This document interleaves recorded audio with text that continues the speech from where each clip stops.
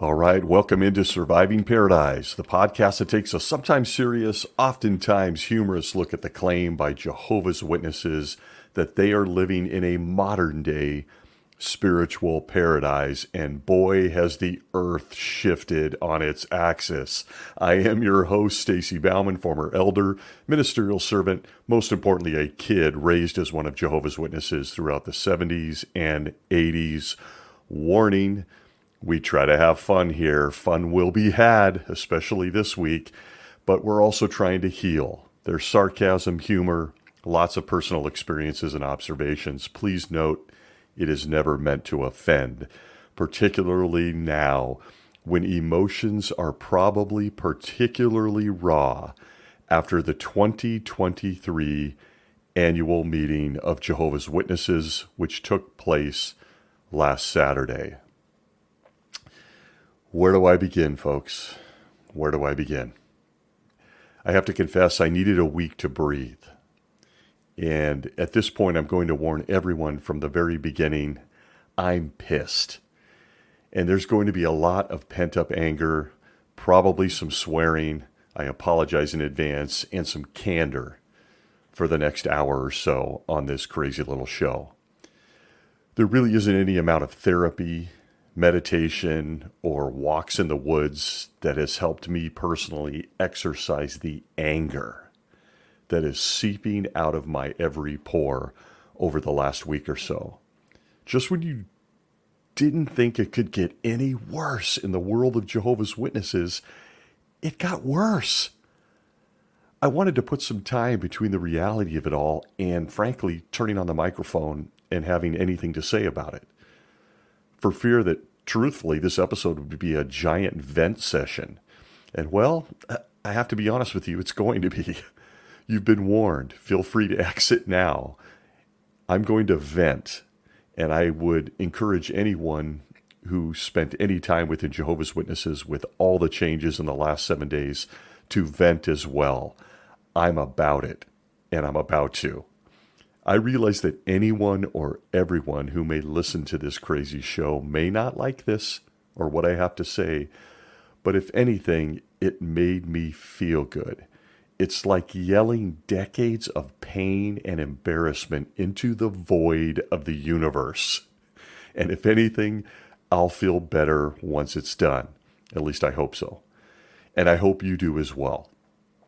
The 2023 annual meeting of Jehovah's Witnesses has rocked the organization. God's people, you remember, their claim, not mine. Everything has changed. And nothing matters. Literally, nothing. Choose a subject. Choose a belief. Choose any doctrine you want taught by Jehovah's Witnesses. And well, as of last Saturday, none of it matters anymore. None of it. Nothing matters. They went scorched earth on a faith that's over 150 years old, if you go back to our guy Chuck Russell in the beginning, and everything is burnt to the ground. And while I'm prone to hyperbole and dramatics, I can't help but feel that I'm right. Nothing matters among Jehovah's Witnesses. The entire group, if you're a JW out there, a PMO, POMO, or someone who's left, look, they're never going to be the same after last week. The religion has officially completely changed from my time as a Jehovah's Witness. And don't think I haven't considered that I could call up any of my former close friends that now shun me and ask them about this. And they probably wouldn't even know what I was talking about. That dynamic continues. Feel free to approach a Jehovah's Witness and ask them about the changes at the 2023 annual meeting. I can guarantee you the vast majority didn't listen to it or won't even know about it. I'm venturing and placing my bet now that the majority of witnesses have no idea about these changes until they hear it from an apostate, or they see it online, or they see it from a witness, the small minority that may have watched it. And these changes are so dramatic, you can literally consider the last 153 years, going back to 1870, all the lives spent in service to this cult, as a complete loss.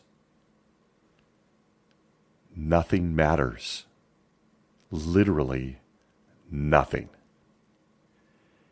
And if you're a Jehovah's Witness and you easily dismiss this and all these changes as no big deal, or you put it in the column that you call progress or maybe new light, they covered that too. We're going to do that in another episode, one of my faves, as you know.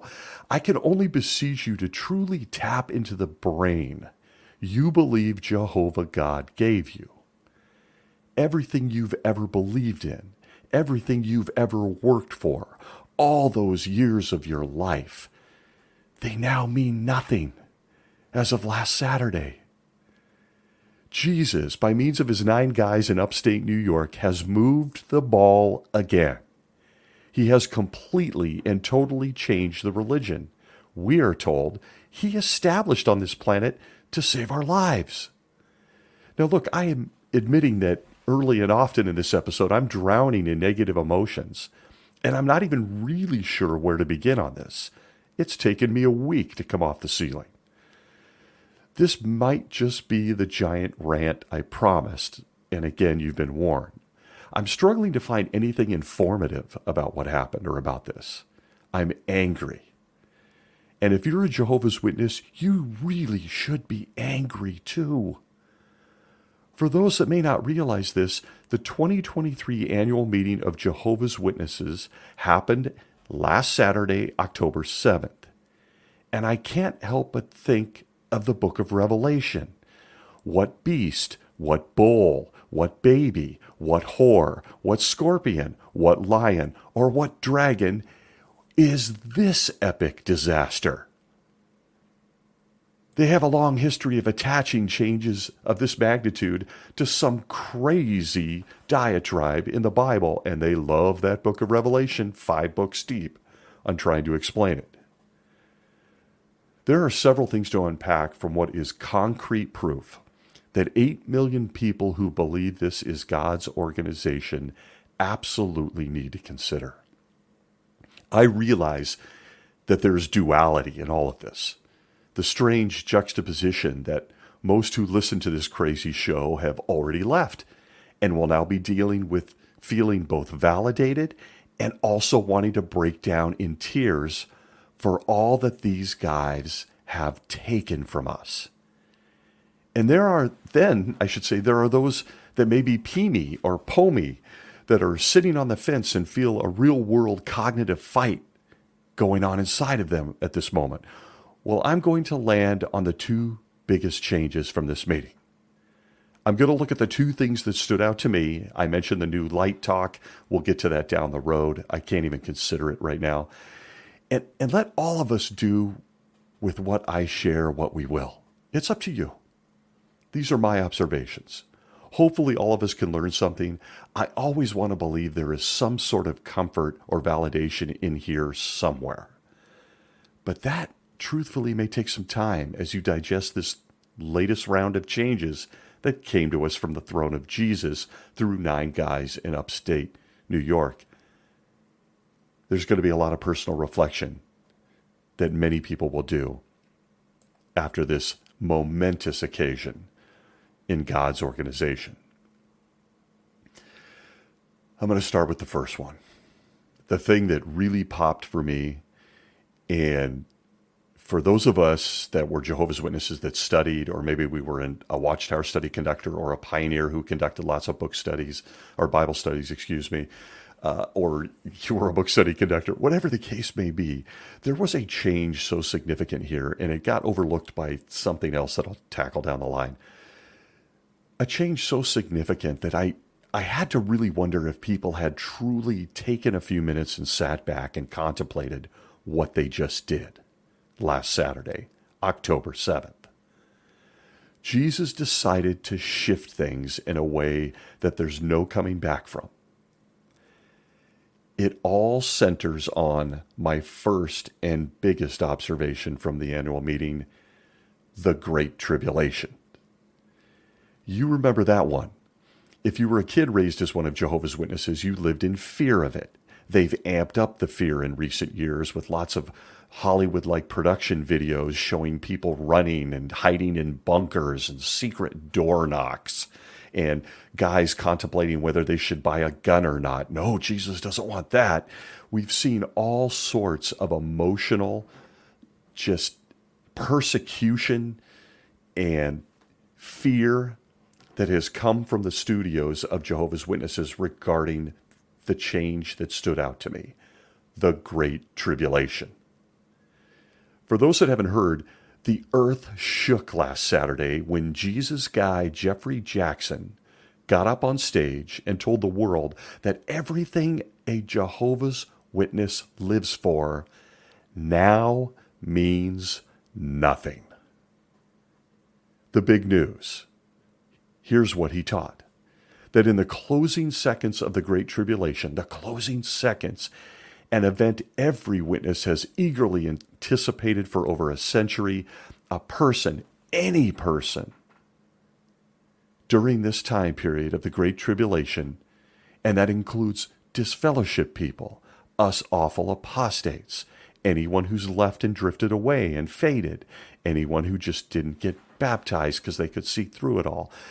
Anyone in the closing moments of the Great Tribulation, according to Jeff Jackson, can decide Jehovah's Witnesses were right after all and decide they want to live in paradise.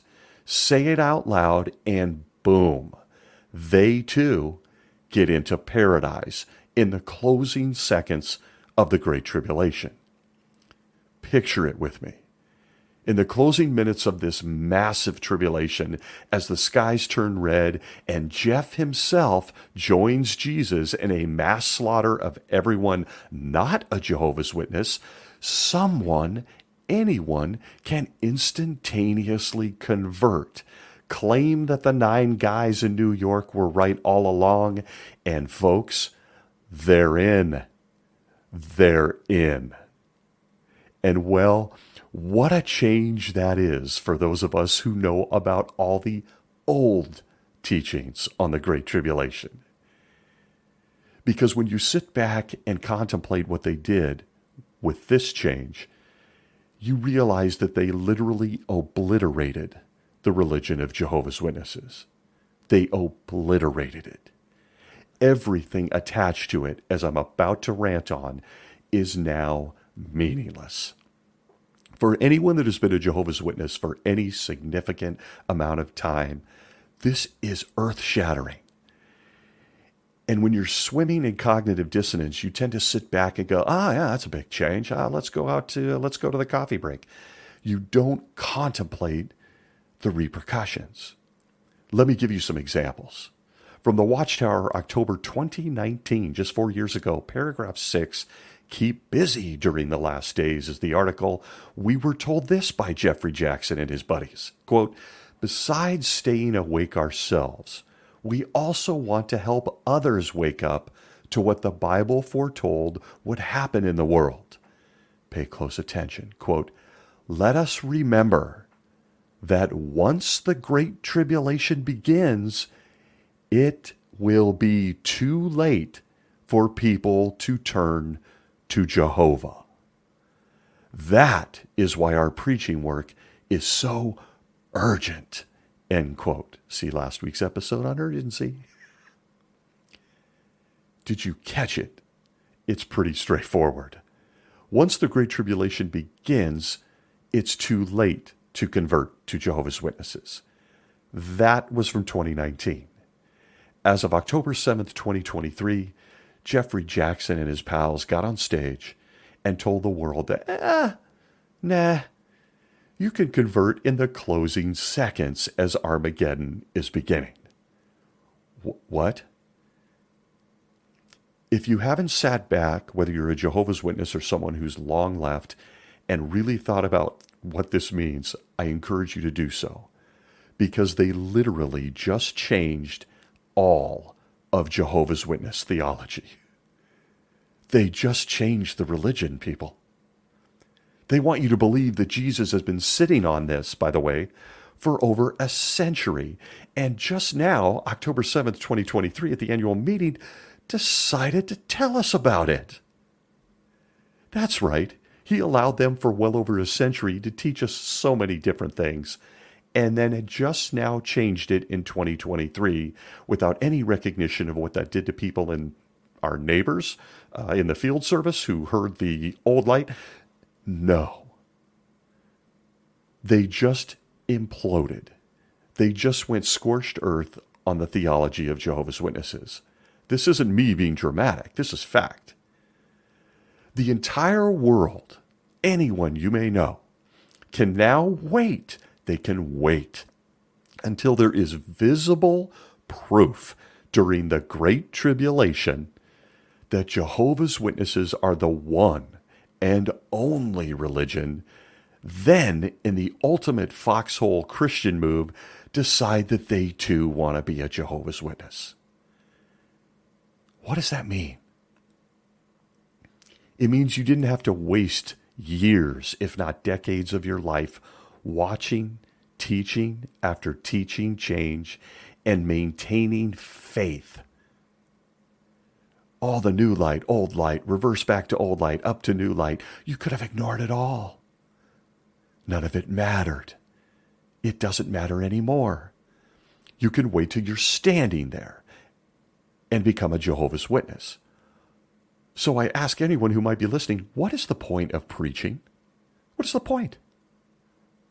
Why are Jehovah's Witnesses going to knock on doors anymore or stand next to a book cart?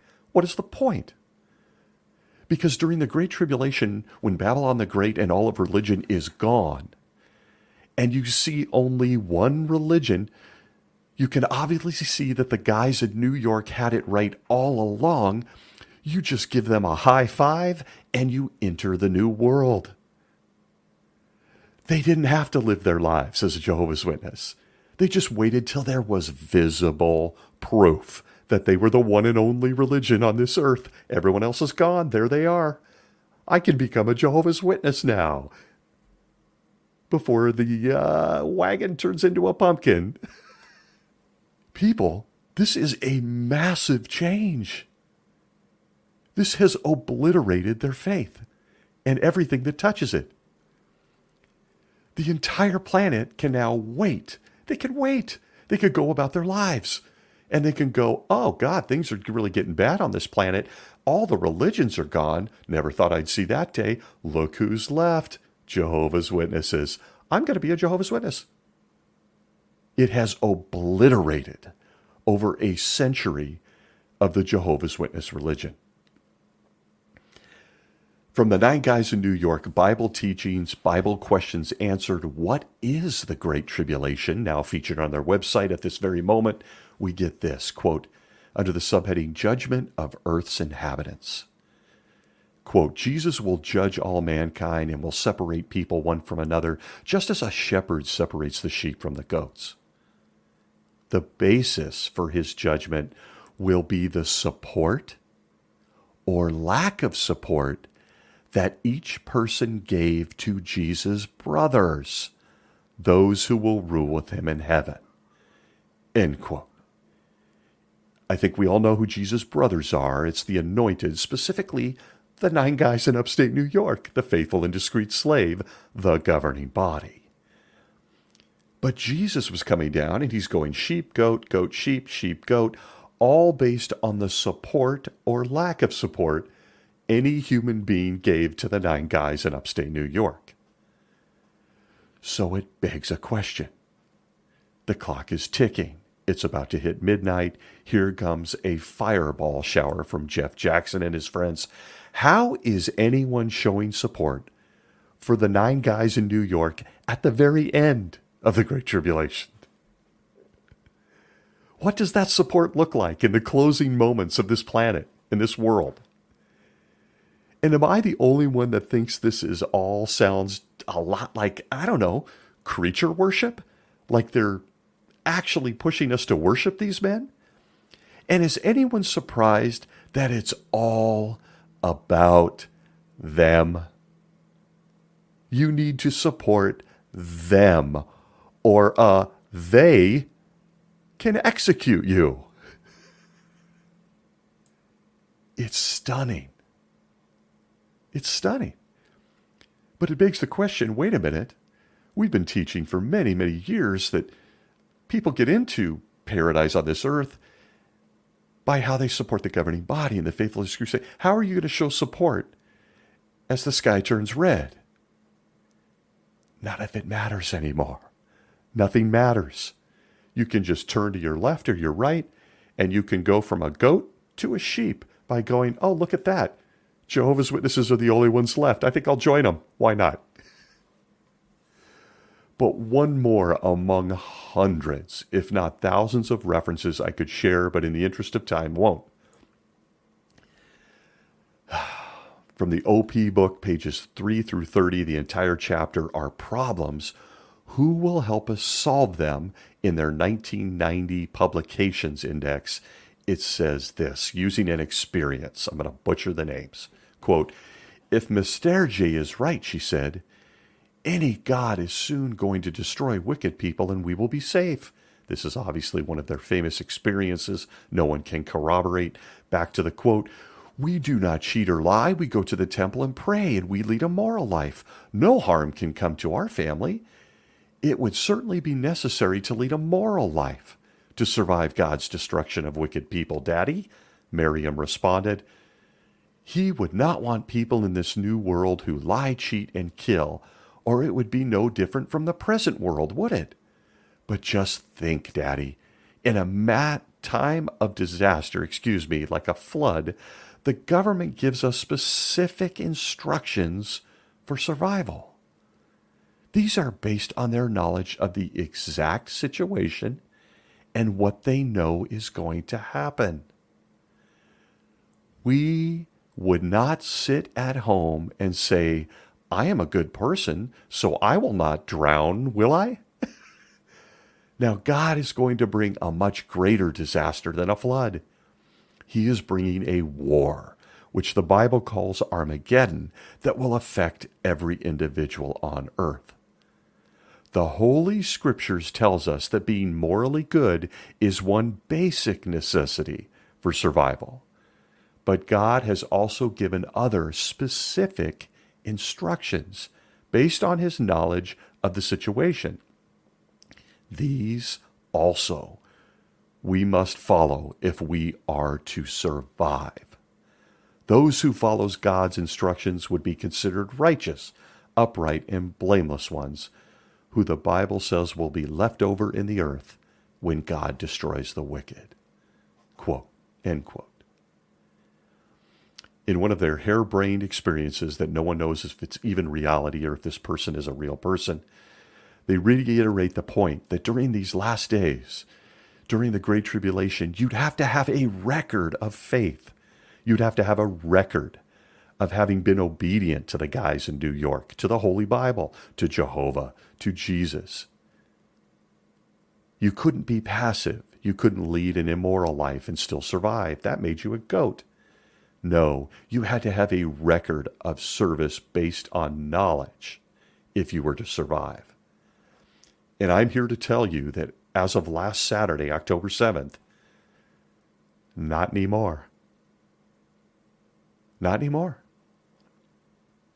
A person can make a last-minute decision, no morals needed, no track record, no history. You do have to say, actually, that the 9 guys were right all along. You got to recognize the 9 guys, even though this latest new light proves that they weren't right at all. No irony there. And you just feel the surge of cognitive dissonance.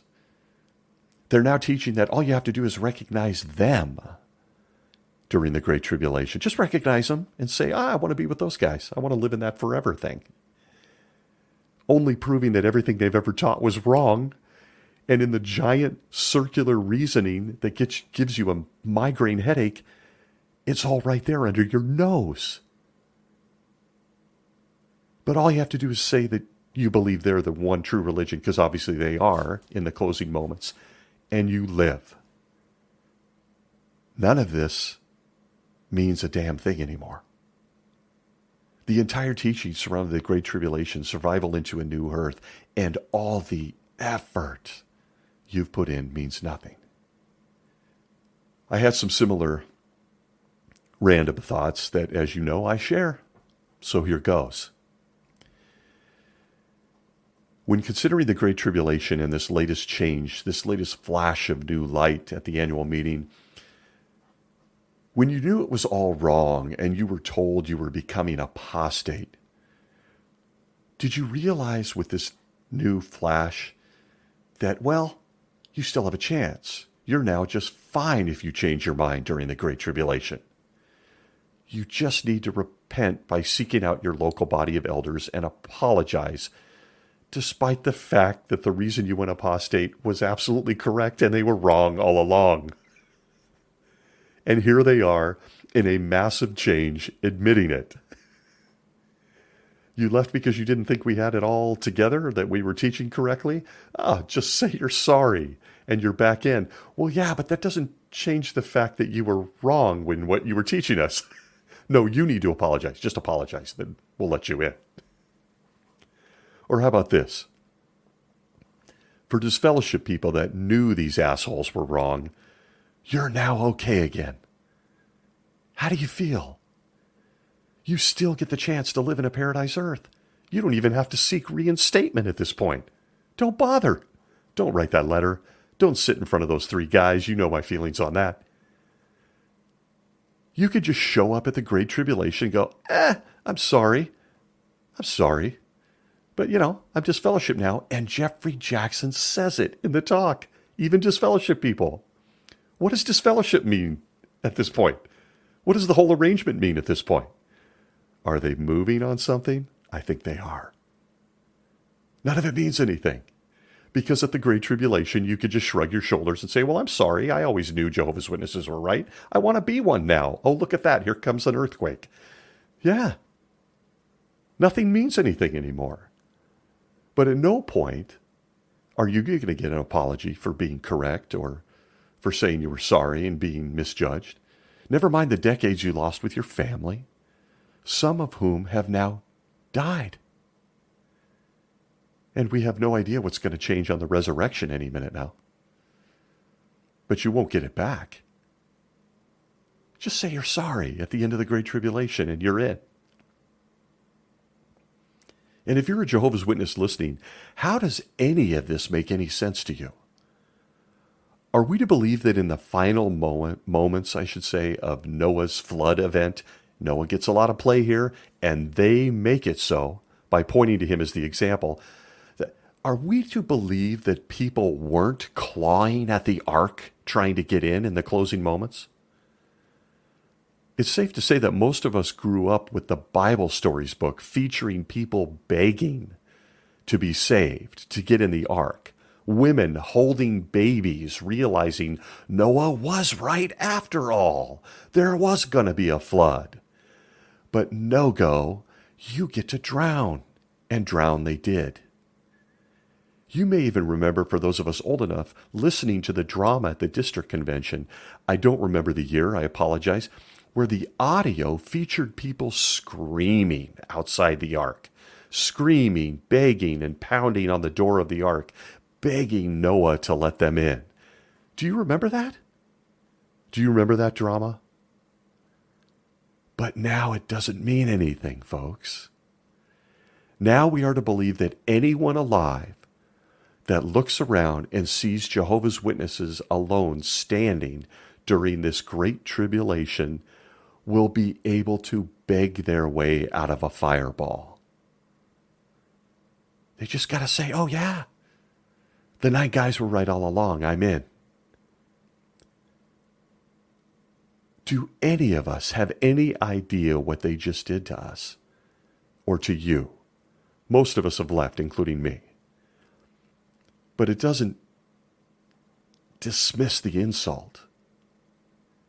They literally just looked a Jehovah's Witness in the eye and told you, hey, you've wasted your life. You've wasted it. You could have been that engineer. You could have been that concert pianist. You could have went out for sports in school. You could have started a band. You could have went to college. You could have had 20 kids if you wanted. You could have done it all. But you passed it all up to remain loyal to some guys in New York who needed you to push their books, their videos, and most importantly, their agenda. And now everything you did, all those hours, all those sacrifices, things you can't go and get back, like time or childbirth, depending on your age. All of it, the sacrifices, the hours, the time, all of it is garbage. You didn't have to do it at all. Just make a change when you can clearly, visibly see the governing body is the only religion left. And voila, you're in paradise. No lifetime of sacrifice, no living check to check, no giving up everything you ever wanted, dreamed about, your hobbies, your loves. No persecution. No need to give your life for blood or to remain neutral. None of it. Just make the change when it's obvious, when they're the only guys left at the end of the Great Tribulation. Nothing means anything if you're a Jehovah's Witness. And if you're not angry, please, please give this some thought. This is an all-time level of evil for those that have been entrapped or trapped into being a Jehovah's Witness. And as always, and I don't know why, you can see my training comes through sometimes. I couldn't help but think, does any of this, as of last Saturday, a change that obliterated their religion, obliterated the lives of people, obliterated sacrifice, obliterated the dreams? I could just keep going. Does any of this remind anyone else of the talking snake who told the perfect naked girl in that garden that nothing she was hearing was actually true? Have the 9 guys Jesus chose sat back and realized the similarity between themselves and the great enemy Satan, who was so desperate for man to know that Jehovah is constantly changing his mind, that Satan went from looking like an invisible Brad Pitt to putting himself inside a snake just to get his point across? That Jehovah and his little tiny organization that was currently built there in the garden were lying to them? Does anyone realize that Satan was right?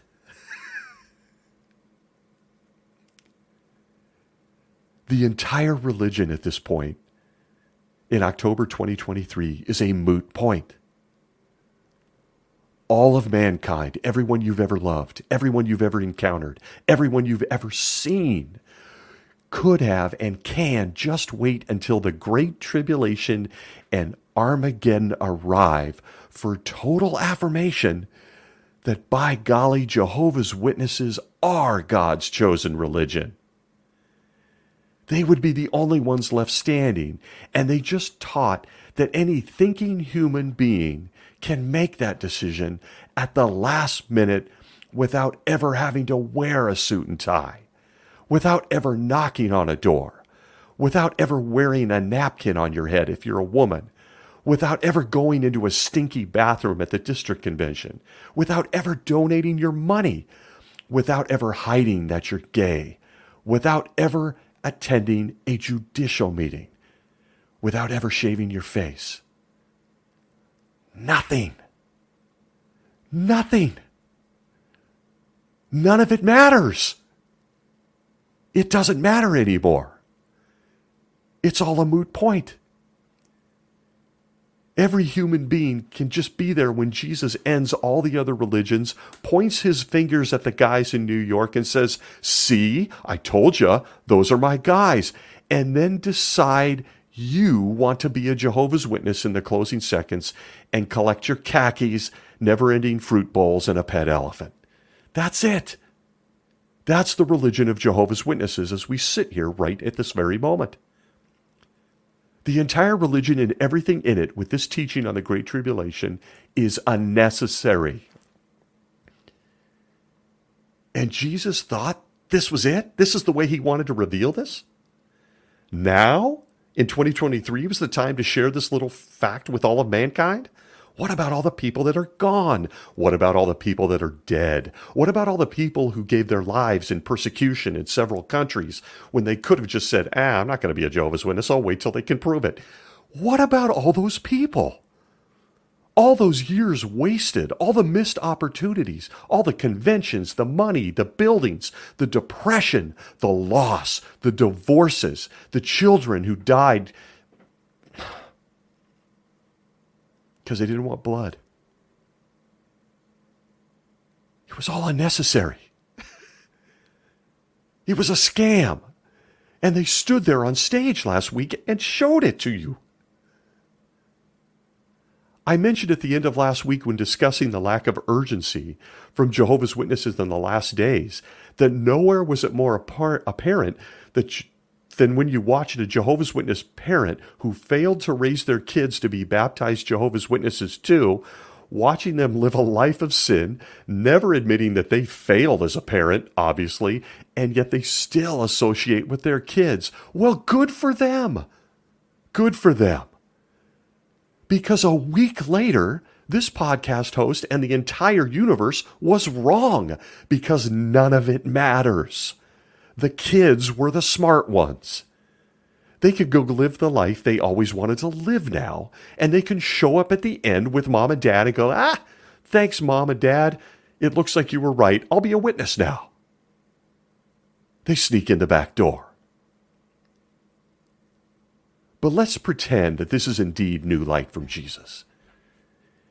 Evidently, see what I did there? Evidently, a grossly irresponsible king who likes toying with his loyal followers for decades. Let's say the 9 guys in New York are once again blessed with Holy Spirit and they're correct about all of this. What's it going to look like? In this long rant and ramble, I had to go forward and backward on all of this because it's just so incredible. But what's it going to look like, folks? Have you thought about it? How's it going to work exactly? You're someone who's lived on the fringe, decided not to be a Jehovah's Witness. You just kind of associate, that's a lot of people. You just kind of lived on the fringe, or you were sinning secretly. And now the time has come, and it's in print. Okay? It's in print. The Great Tribulation's here. I can see that they're the only ones that were right. Mom and dad were right. All my friends are right. I'm going to be one now. The skies are getting red. It's getting scary. But it's in print that you have to be baptized. You have to be baptized to survive into the new system of things. So as I watch Jeffrey Jackson ramble on in the most unbelievable change that obliterated this religion, I couldn't help but think, does baptism mean anything? Does baptism mean anything? We've been told that you have to get baptized to survive this thing. From the Pure Worship Book, chapter 16, page 179, paragraph 17, we are told this from Jesus through his guys in New York. Quote, to survive the coming destruction, individuals need to prove their faith now. Before the destruction comes, individuals need to be sighing and groaning, deeply grieved at heart over the wickedness of this world. And rather than hide their feelings, they must demonstrate by words and actions their devotion to pure worship. How can they do so? They need to react favorably to the preaching work that is being done today to continue putting on a Christ-like personality, to get baptized in symbol of their dedication to Jehovah and to support Christ's brothers loyally.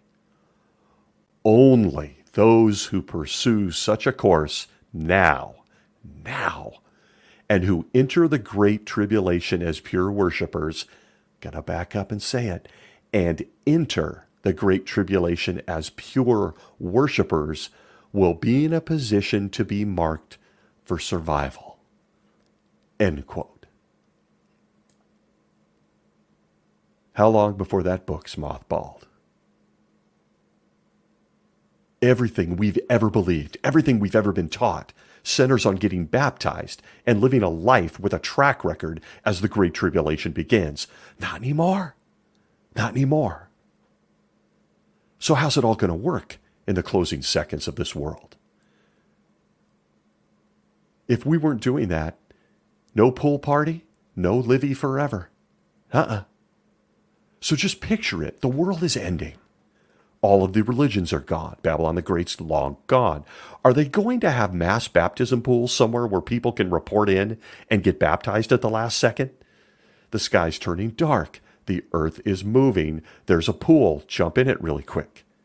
Can you picture thousands, if not millions, of people climbing into water somewhere as the sky is raining fire, the earth is shaking, and millions of others have suddenly decided, for no explicable reason, to reject living forever? Why would anyone do that? That's a whole other question in this drama.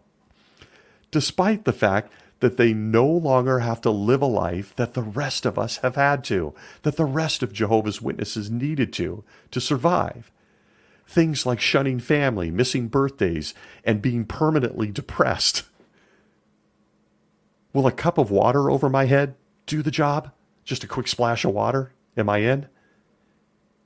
It's the Great Tribulation, after all, and my local swim center is closed down at the moment. I'm going to venture a guess that I'm not alone in thinking about all of this. But in print, you had to get baptized. You had to enter the Great Tribulation as a Jehovah's Witness. You had to have a track record. Not anymore. It's all gone. And what, is baptism gone? Does that even matter? Can we all just sit back here, this guy included, this apostate, anyone out there who's just fellowship listening, can we all kick back and then as the sky turns red, all run toward a kingdom hall and say, hey, we want in, kind of like they did Noah's Ark? That didn't end so well. So not sure where they're getting this story from. They claim it's Jesus. And wow, has the governing body's entire tone changed in 2023.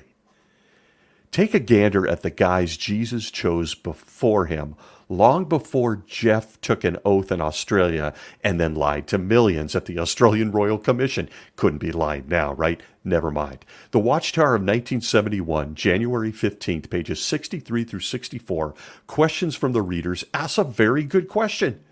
Join me here. The question is, can it be stated flatly that only baptized witnesses of Jehovah will survive Armageddon? Damn good question from someone in the U.S. Here's the answer from them. Quote, instead of looking for loopholes in God's arrangement for salvation, what all humans who desire preservation need to do is take full advantage of God's merciful opportunity to serve him. And they need to do so now. 1971 reference. Before it becomes too late to begin thinking about becoming a servant of Jehovah. The sheep who are preserved into everlasting life will be responsible persons who do God's will as completely as possible. The Bible shows, without doubt, that Jehovah's will for humans today includes being baptized and being public witnesses of him. End quote. No one gets into the paradise without being baptized. How's this going to work? How's it going to work? No track record.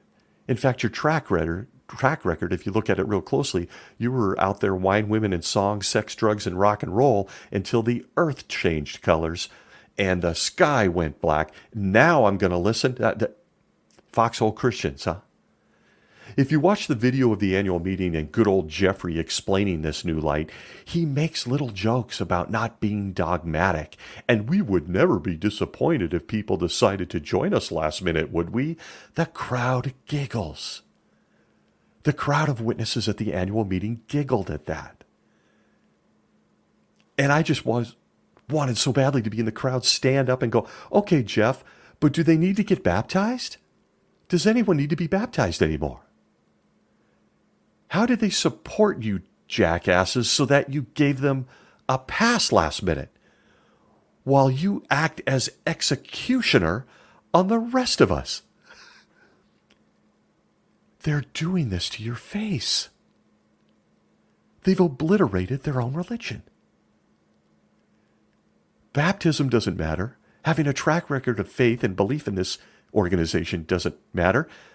And for those of us who just don't buy it, this guy Jeffrey Jackson's going to kill us all anyway. This is almost like fan fiction at this point. The great Jehovah's Witness myth that Jehovah reads hearts also means you must be baptized to survive. Now includes a ton of questions as to how that is going to work as the skies change color.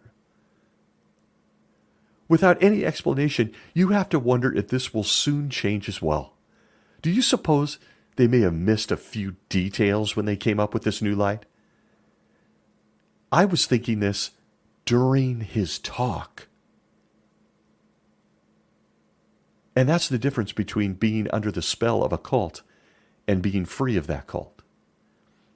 Those in the audience giggled when Jeff was like, oh no, it'd be really great if everyone shows up with 10 seconds left and becomes a Jehovah's Witness. And it's something about Jonah and Nineveh. And the crowd giggled as he looked them in the eye and said, you've wasted your life. Thank you. And you have to marvel that these guys get in a room and come up with this stuff, claim it comes from Jesus without thinking about the many repercussions that some of us can think of during the talk. But according to this new light, a person can simply actually wait for visible proof that Jehovah's Witnesses are correct and convert in the closing seconds of the Great Tribulation as Armageddon begins? Really? A person can see that only Jehovah's Witnesses are surviving the firestorm and decide to get on board, almost like they got over on everyone for living a good, fun life. But, well, now it's time to get on the ark. The water is here. And it's odd because they point to Noah, and none of this matches the Noah story. People got to scream outside the ark and drowned. But if you want to throw all of that out, and I'm not sure how you can. I do understand the power of cognitive dissonance and sunk cost fallacy. I get it. How about this one? How about this? Jesus' words to the thief hanging next to him while he laid down his life for us was all we ever needed all along, huh? What? Wait, what? In a moment of clarity, as the thief was dying, he looked over at Jesus and in his dying breath told him, hey, I'd like to be with you forever.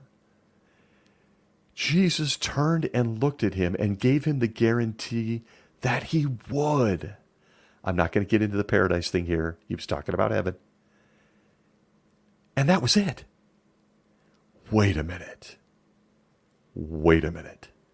Luke chapter 23, verses 39 through 43, New World Translation, quote, then one of the criminals hanging there began to speak abusively to him, saying, you are the Christ, are you not? Save yourself and us too.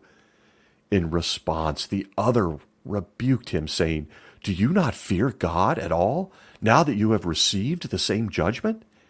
And we rightly so, for we are getting back what we deserve for the things we did. But this man did nothing wrong.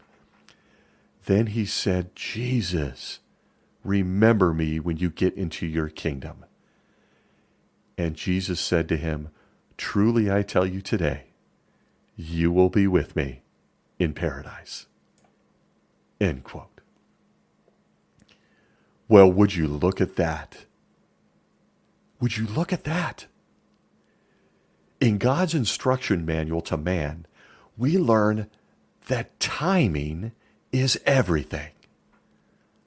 Really. It doesn't matter if you're late to the game. Just ask to be there. The problem here? I'm not one to correct Jesus himself, but Jesus, by means of Jehovah's Witnesses, has just spent the last 153 years, going back to Chuck Russell in 1870, changing his mind on this very thing over and over and over and over again regarding things like salvation, baptism, tribulations, Armageddon, timing, what's required, and a whole bunch more. Only to then, on October 7th, 2023, send a memo to his guys in New York that, hey guys, hey, listen in. Sorry if this whole ransom salvation thing got confusing in the last century. Back to me on that stake. Remember that? I meant what I said. Someone can look at me, or you guys in New York, at the very last minute, at the beginning of Armageddon, and they get to live forever too. Kind of like I said to that thief guy when I was hanging next to him on the stake. Oh, and he's sitting here with me now on my right, here in heaven, nodding his head in agreement too. We are both very excited to bring you back to that moment in the Bible. Not sure why I felt like I had to change it, the entire teaching multiple times, and confuse all of mankind on earth. But hey, guys, guess what? New light. I know. In reality, it's old light, found in a book I said would completely equip mankind. But ignore that. I meant what I said on the stake, after all. Once it's obvious that Jehovah's Witnesses are right, and people see that and agree, everyone gets in. Kind of like my friend here to my right. Just a last-second recognition, and you're on the fast track to a mansion, perfect skin, eating pineapple on the back of your pet giraffes. New light. Old light. But it's new now, right? Old light that's now new light. The entire concept that someone could change their mind, show faith, and get in has been right there the entire time in a book known as the Bible, taught to us by a guy named Jesus, who then changed it all. But then now he's changing it back? This new light that someone can become a Jehovah's Witness or a Christian in the closing seconds as death is upon them has been there all along. There is nothing new about it. The only question a Jehovah's Witness should be asking is why Jesus went from this simple event on the stake to changing it all multiple times over a century, adding requirements, adding time gates, rules such as baptism.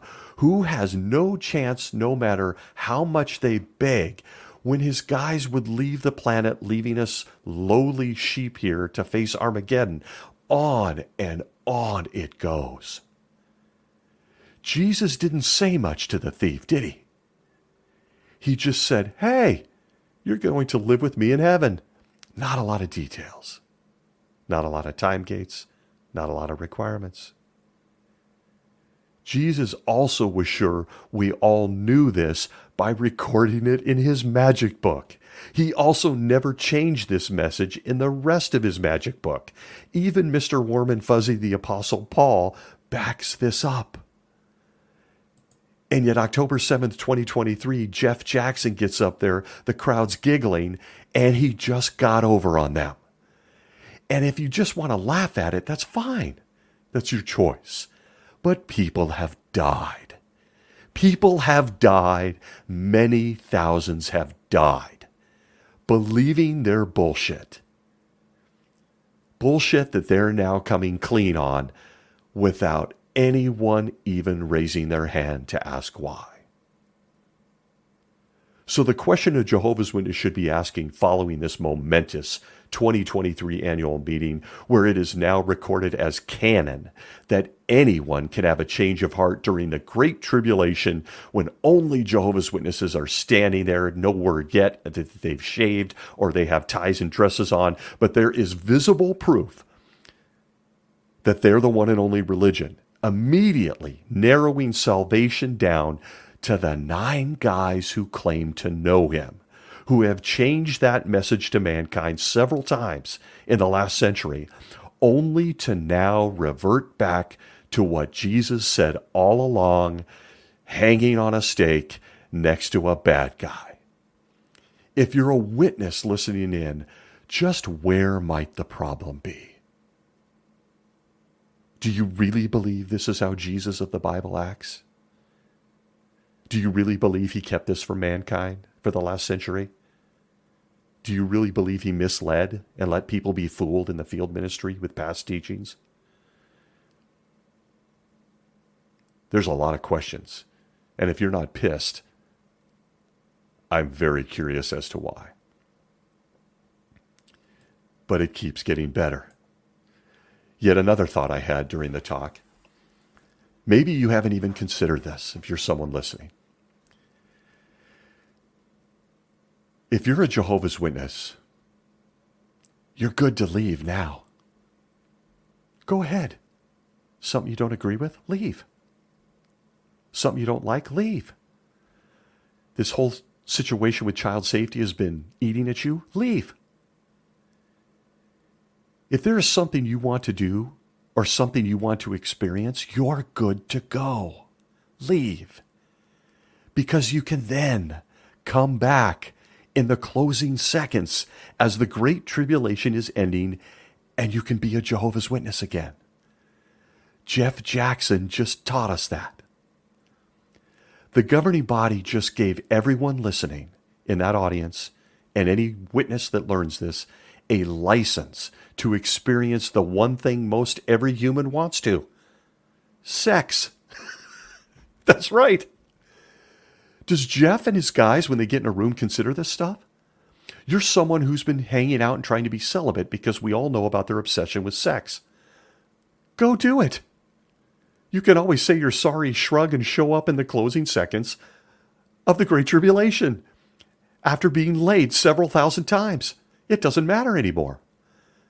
If you're a young person and you desperately want to experience lovemaking, now's your chance. Hot sex and everything else they condemn. Everything else. I picked sex because it's their favorite one. There are many others. It's now back on the table in your life. You can go out and run up a body count and just return at the end of the Great Tribulation. Hell, the Great Tribulation means nothing to you now. It doesn't even, they have to change the name. The name alone highlights that Jehovah's Witnesses will be experiencing persecution, but not you. You don't have to.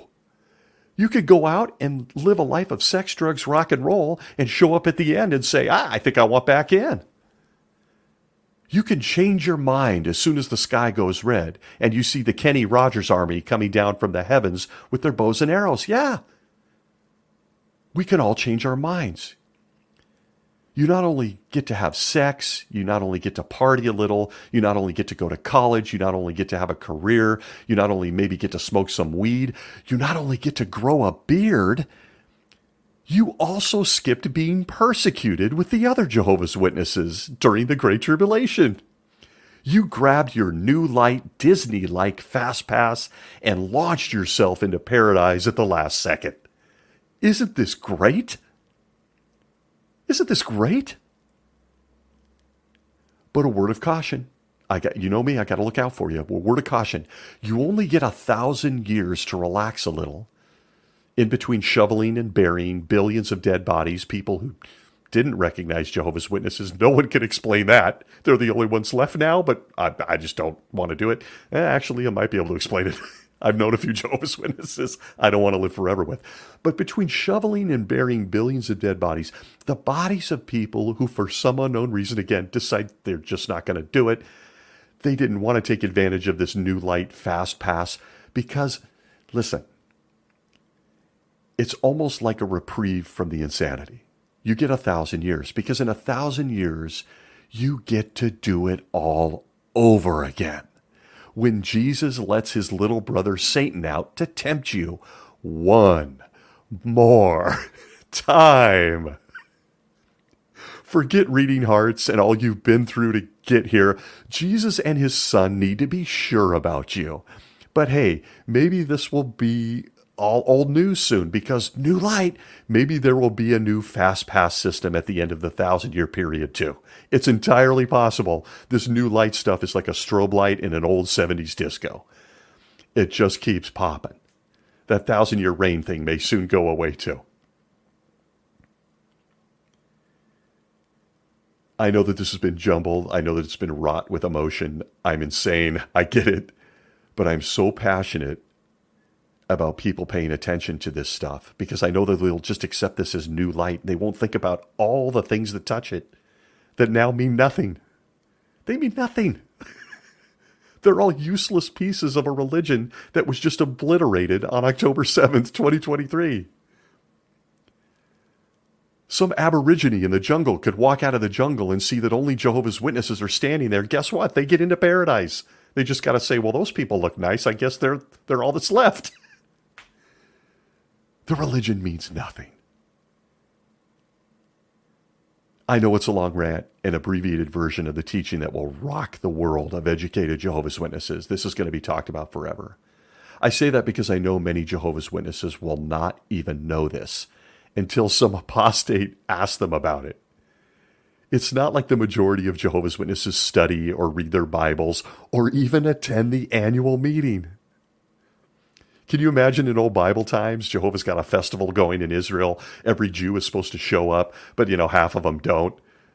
Welcome to the annual meeting of Jehovah's Witnesses. It's the biggest meeting in the world. It's special invitation, but also in video. And most of them don't even watch it. The absurdity never ends. It just never ends. And it all points to the fact that this is just a deadly cult. It looks like a nice cult. It's a deadly cult. Okay. And now for the second piece of information, the second piece of big news from the 2023 annual meeting of Jehovah's Witnesses. And it was interesting to me because this one seemed to pop with a lot of people. This one seemed to speak to a lot of people, and it's understandable why, as you're about to hear. But it paled a little bit in comparison to this Great Tribulation thing. The Great Tribulation thing just obliterates the religion. I'll move on. The second piece of big news.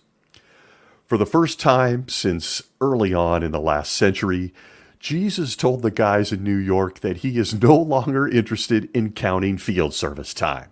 Those little time slips that were a part of our life for most of us the last 40 years, they were just wastes of trees. Those slips about return visits or placements, garbage. Jesus no longer is requiring that the people on earth that he can watch night and day and knows exactly what they're doing also turn in a piece of paper that goes to New York. He's decided that's obsolete. This isn't a small thing. This is massive, people. It's massive. And again, those people in the audience at the annual meeting sit there giggling at the little quips and everything by these guys without sitting there and going, wait a minute, I can think of 10 things that this impacts immediately. They're just there to mail it in. Aside from a tax audit, that there was another call every Jehovah's Witness dreaded above all others when you're a witness. It's the call from your book study conductor asking you about your field service time this month. You remember, some guy working for free, collecting statistics for the guys in New York so they could prove that they alone were chosen by Jesus. It was all based on that little piece of paper you filled out and dropped into the box at the Kingdom Hall or gave to your book study conductor. And in a shocking development, it's gone. As of November 1st, Jehovah's Witnesses will not do this anymore. And if you've had any time to think about this, and I know that I will bring more to the fore as I think about it, this is unbelievable. Because if you really, really give it some thought and what they're doing, in a shocking development, field service apparently no longer matters. Field service doesn't matter anymore. Nah. The very backbone of this entire religion just got mothballed. This is going to make those Jehovah's Witness apologists on social media and this little show's YouTube page really sad. They're going to be really sad. They're long-winded posts where they don't answer any basic questions you ask them about the religion, and then even show them from the Bible. Those posts that they don't answer are all going to go away. They're very likely not going to post anymore unless they're just looking for an argument, because I'm sure they were at least counting an hour a month and a return visit by posting on the YouTube page. But even for you apologists, none of it matters. Nothing you're doing even matters anymore. Gone are the nights of anguish where Jehovah's Witnesses were racked with guilt for only going out in field service for 2 hours last month, so they would be considered an active publisher. Remember that feeling? Gone are the debates with your conscience on whether you should round up those 20 minutes dropping magazines and laundromats up to 30 minutes so you could make that national average of 10 hours on your publisher card. Gone is the pain it caused you because you had been a Jehovah's Witness for 20 years and you still had never conducted a single Bible study. Gone is all the side-eye you got during memorial season because you just couldn't pioneer like everyone else. Gone is a whole lot of trees. Trees cut down to make those cool time slips, those pretty blue and yellow Watchtower Awake subscription slips, your publisher card, or all those tracts and magazines you put under welcome mats so you could count a placement and stave off the embarrassment of how ineffective it all was. Gone is the memory of those coffee breaks, all those scones and coffee. Gone is feeling a little bad driving outside your territory to make a return visit because it eats up 45 minutes and you can count it. Gone is that moment when you start informally witnessing to someone and you just shoot a quick glance to your watch to start your time. It's all gone. Jehovah's Witnesses no longer have to count their field service time or anything that comes with it. Why are we surprised? I'm not surprised. With declining numbers and the data to back up how ineffective door-to-door preaching is, they mothballed the yearbook years ago. The yearbook was a staple in the lives of a Jehovah's Witness. We look forward to it. The numbers were there. That's what they like to push. But there was experiences of what your brothers were doing in other lands. It's all gone. It was all meaningless. They didn't have to be doing it after all, according to Jesus and his 9 guys. Apparently, we don't need those encouraging experiences from other lands anymore. No, they went bye-bye, along with all those impressive field service numbers that they're no longer collecting on. And I say this because it was just a matter of time. But we aren't going to let them off the hook that easy. At least not me. We have some observations and a whole lot of questions. I know you're shocked. This is going to be a long one. Field service and all those statistics, I likened it a lot to fantasy football, for those of us that know about that. Field service and those statistics were attached to stuff. Stuff that we were told was highly spiritual and was necessary. You can't just throw it away without considering all the spiritual things that it touches. In the Watchtower of November 15th, 2014, paragraph 13, page 16, we get a long-winded paragraph that goes like this. Quote, "Our sacrifices of praise are personal offerings voluntarily made to God because we love him." Do we not love him anymore? Back to the quote, "But we've been asked to report our activity in the ministry. So what attitude should we have toward this arrangement? The report we submit each month is connected with our godly devotion. Of course, none of us should feel pressure to devote many hours to the ministry just to be able to turn in a larger report of our share in the field service. That is precisely why a kingdom publisher who is in a nursing home or who is someone incapacitated may report field service in 15-minute increments rather than full hours. Still looking for this in the Bible. Back to the quote, Jehovah appreciates those minutes as the kingdom publisher's best offering and as an expression of love for him, an appreciation for the inestimable privilege of serving as one of his witnesses. Just like those Israelites whose circumstances did not allow them to offer some of the more expensive sacrifices, Jehovah's precious servants who have certain limitations can still submit a report. And our individual reports become part of the total world report, which helps the organization to plan ahead for future kingdom preaching activity. So then, is it really asking too much of us that we report our share in the preaching work? End quote. I'd like to answer, apparently it is, as of October 7th. Decades after creating his own gift-giving procedure, Jesus decided that Jehovah no longer wants our gifts of godly devotion. Even if you're old in a nursing home and sending him 15 minutes of your precious time, don't worry about it. It's just your love for Jehovah on the line. I laugh or I cry. I want to lose my mind, but I'm already tired considering the speech I'm going to give at the end of the Great Tribulation as the guys in heaven aim their bows at me. I feel like I've earned at least a shot those first 1,000 years, and it will force me to eat a plant-based diet, so I'll keep this brief. Where do we even begin? You definitely get the feeling that if you're in a room with those 9 guys, they don't do a lot of thinking. They're not very bright. All of this is pulled off their website. All of this was baked into our conscience. All of this destroyed many of our lives. And now it's gone.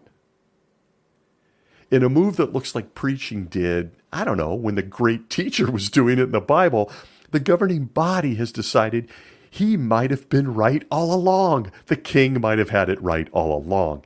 You can now witness at will, anywhere. No one on earth is watching you or keeping track of how long you were talking to that person over there. Field service, the name alone, I predict, will soon disappear, is gone. It's gone. And while I'm likely to cover this in greater depth down the road, I really wasn't that shocked. I immediately, and I do mean immediately, thought of far more serious repercussions. And I had to wonder if I was thinking of this stuff within seconds of hearing this new light, why weren't they thinking it too? With counting time a thing of the past, starting in November, you got a little over 2 weeks to dance in Jesus' old light, if you guys want to. The effects of this will be felt far, far longer.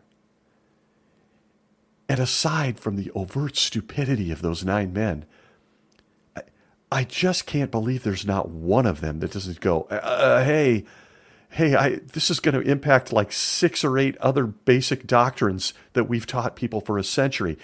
And then I got to tell you, and even as I say this, I got to wonder about Tony Morris.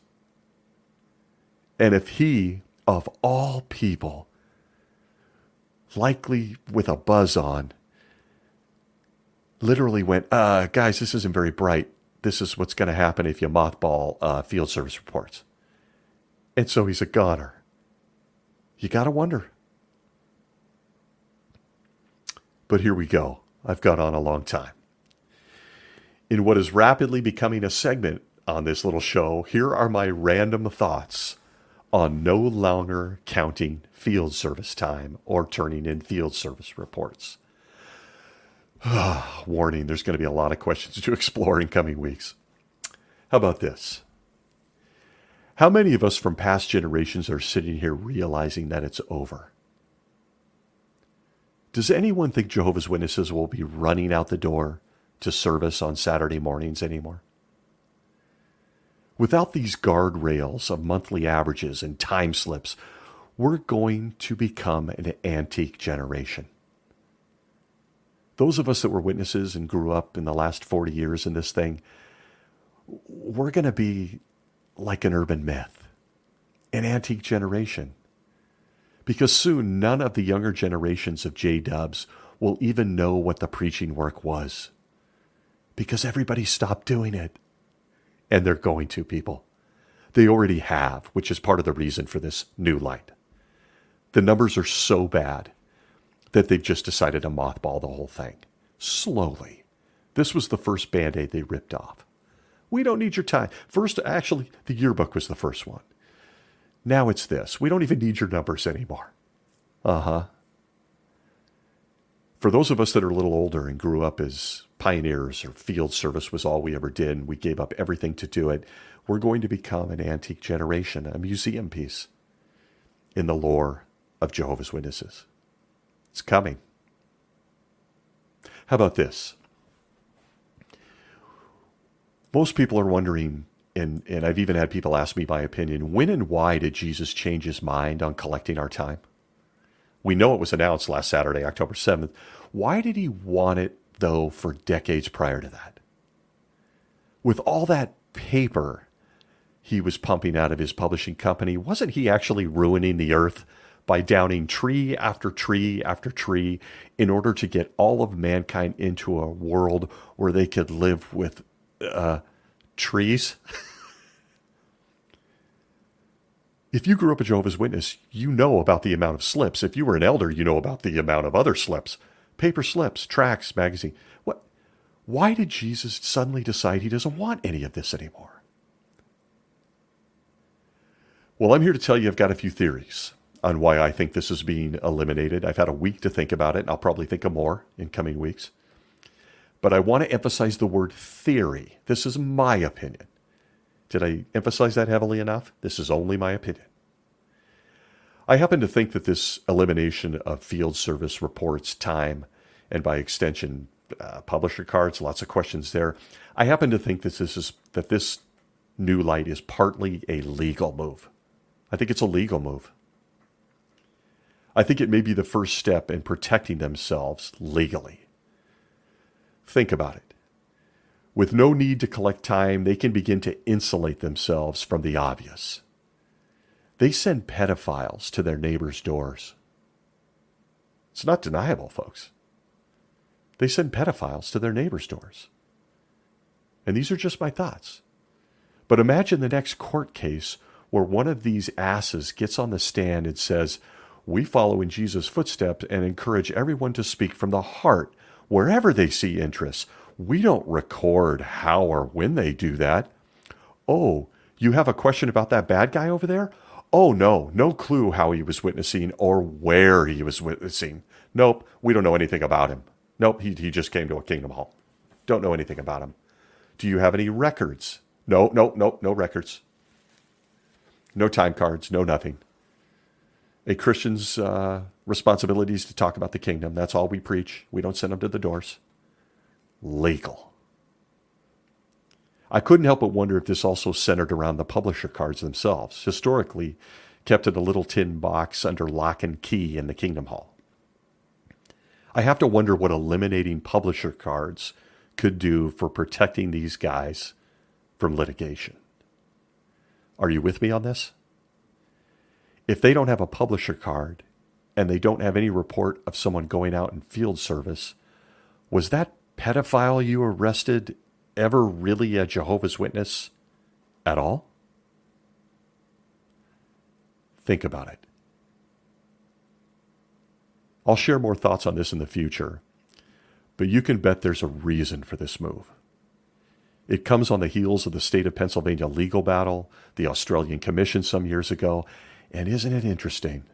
Good old Toni Morris disappearing. Something stinks, and it doesn't start in heaven. How about this thought? Might be alone here, but I doubt it.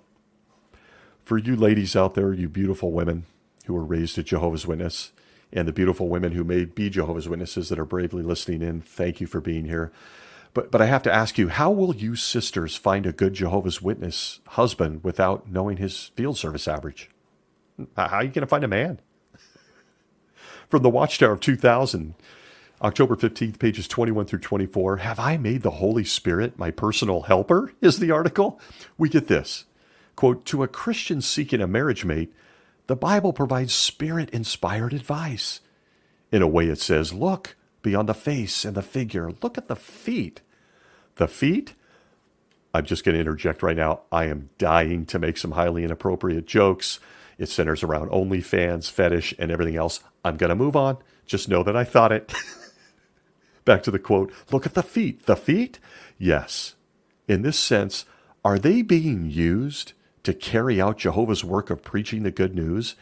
And are they thus comely, as it were, at his sight? Are they shod with the message of truth and the good news of peace? End quote. Comely, one of the worst words ever. Right up there with similarly. But did you get the drift? If you're seeking a marriage mate, what do they do in field service? How are the ladies going to know? Watchtower of 1988, November 1st, pages 15 and 16, choosing the right mate tells us this, quote, to marry only in the Lord means to enter wedlock only with a fellow believer. But a Christian should not rush into marriage, even to a person dedicated to Jehovah. Does the individual really seek righteousness and meekness? Is he or she serving God wholeheartedly? Does the person speak from a heart filled with loving expressions of praise to Jehovah? Is the field ministry a regular and principal part of the individual's life? Does he or she have the needed qualifications for the ministry and for Christian marriage? End quote. Incidentally, rarely pushed on a Jehovah's Witness male. Because, I won't get into the misogyny. We've discussed it. But for a sister, she approaches the elders or anyone else. Look, this is the first thing they say. Is he good? Is he a minister of God? Is he a good man? Is he witnessing? What's his field service average? Oh, it's only 2 hours? Will he really make a good husband? Guess what, folks? No longer will they know. Isn't this new change going to make this conversation awkward? A guy could tell a sister he is a regular publisher now. She could even ask the elders if he's a good publisher. And well, the fact is, nobody knows. Nobody knows. Sisters were constantly hit with this in the 80s and 90s. Oh, you should pick a servant, a ministerial servant, an elder, a pioneer. She's not going to have anywhere to know now. What are the brothers going to say to her now? One of the many things that entered my mind about this elimination of field service reports. But finally, my favorite, and I can't be alone on this. My favorite question is this. With the elimination of field service reports and knowing what someone's field service average is monthly, how in the hell are elders and ministerial servants going to be chosen? How are they going to be chosen? Where are my fellow elders at? I hope a few are listening. Did this immediately pop into your mind as well? It was immediate for me. Ah, yes, the appointment of elders and ministerial servants. See a past episode for more. But if you know, you know. And while the Bible itself gives some reasonable guidelines for shepherds and servants, you can virtually throw it all out, that being the Bible, not kidding, when it comes to whether a man is appointed as a Jehovah's Witness elder or not. You can almost sense the irritation in a circuit overseer when several elders throw out a name and begin sharing what a great person this man is, how he is loving, how he has great character, he's a good man. In my 11 years as an elder, I learned quickly that none of that mattered. My first elders meeting where we appointed someone, myself newly appointed, was a shock to the system because it all comes down to handing the circuit overseer, which has changed a bit, his publisher card And the only question that circuit overseer ever wanted answered was this: what is this man's monthly field service average? That was it. That was it. If it was over the national average, what was 10 hours a month back in my day, there was a very good chance he was the next guy admitted into the Holy Spirit Club. The congregation had a new elder. So naturally, when I heard this news, my first thoughts were, wow. They're actually going to appoint men based on their character and conduct now, like the Bible told them to do. New light just reverts back to old light. What will be the all-important question that, if answered positively, gets this guy into the elders club now? And wow, on the negative side, what is this going to do for eliminating some real turds that have no business being a shepherd? You could get rid of them quickly in that meeting when their average for the month in field service was below 10. Yeah, you guys say he's a good guy. Most of us know he's not, but he's only getting 8 hours. He just doesn't qualify. So now will we expect to see an influx of some real turds getting into the elders club? I predict yes. As if nepotism in that arrangement didn't already exist. And politics and so much more. You know what? It just hit me. Scratch that. I think I know what that question will be. The elders go on a long diatribe about how great this man is. They whip out 2 Timothy. They're telling you all about his character traits. I think in my time, the circuit overseer wanted his publisher card, wanted to know what his monthly hours were. I think I know what the new question will be. Here's a prediction. The circuit overseer will then look up. He'll look at all the elders and he'll say, has this guy ever harmed a child before? No, he hasn't. No record of that. Okay. Let's make him an elder. No Holy Spirit was used in this message. I want to laugh, but it's just not funny.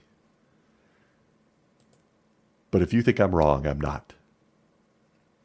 You can bet that conversation will be had now. Field service will go by the wayside in favor of litigation. If we put this guy in the club, is there any danger down the road? But in the end, the hammer they've used on everyone for decades, from publisher to pioneers to elders with their field service time, that hammer is gone as of November 1st. I predict there's going to be fallout, big-time fallout on this with the old-timers in the organization dealing with the newbies who love this. The old-timers living a life of trying to get those hours. The newbies going, none of it mattered. They'll struggle to know how to judge them. That's not a small comment. Field service was the judging tool, and it's gone. And in addition, I think that eliminating field service reports is all about control. For years, they've been pushing their version of the golden calf. It's all about the website, jw.org. They've even narrowed down the public talks to manuscripts and shaved 15 minutes off them. They've got people out there with tablets that just hand them to people.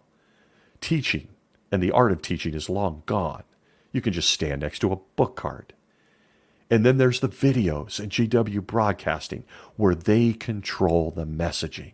They control everything. Eliminating the grip on field service and collecting time, they gain control. And they give up any responsibility over the greatest variable of all, people. We're going to hear it. We didn't send a criminal to your door. Or, oh, they got the message wrong. We don't teach that. Here's a video. Control. And with the elimination of all things field service report, that control and their grip on these people just gets stronger. Think about it. This has been long. I apologize. This came from the heart. And what I say next comes from the heart. Jehovah's Witnesses should be angry. Thousands of those that were part of that last generation that the rest of us are overlapping with made real world sacrifices in their lives. People lost everything. They ran around this planet teaching old light, and as it turns out, it didn't matter. Those that knew it was bullshit will be resurrected anyway. And those that don't believe and are alive during the Great Tribulation will benefit from the visible proof that they were right and instantaneously commit themselves to Jehovah's Witnesses. Who cares about the time slips? They don't matter. And in the end, it's clear to me that they're rebranding this religion for future generations.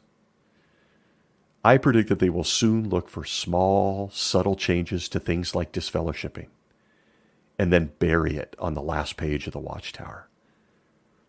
They've been doing this with blood for 20 plus years. Fractions, machines, how to extend your circulatory system, all for a doctrine that doesn't exist in the Bible anyway. Both of those two will be tricky because both will open them to litigation. And I think they're greasing the skid. But in my mind, it's really never been more important for us to keep the history of this organization alive. Educate. Create awareness. This organization, even in the last 7 days, is vastly different from the one I wasted my life in for 40 plus years as a Jehovah's Witness. It's surreal, and it gives me goosebumps to think that soon younger people won't believe the things we tell them, the things we endured in our time as a Jehovah's Witness. They won't know about outdoor stadiums or live orchestras playing the songs. They won't know about the old songbooks. They won't know about time slips. There's so much they won't know. They're rebranding. I'm reminded of a quote from Aesop's Fables, where in a little story known as The Boy Who Cried Wolf, Aesop said this: "A liar will not be believed, even when he speaks the truth." But if you're a Jehovah's Witness in October 2023, what is the truth? Wherever you may be well.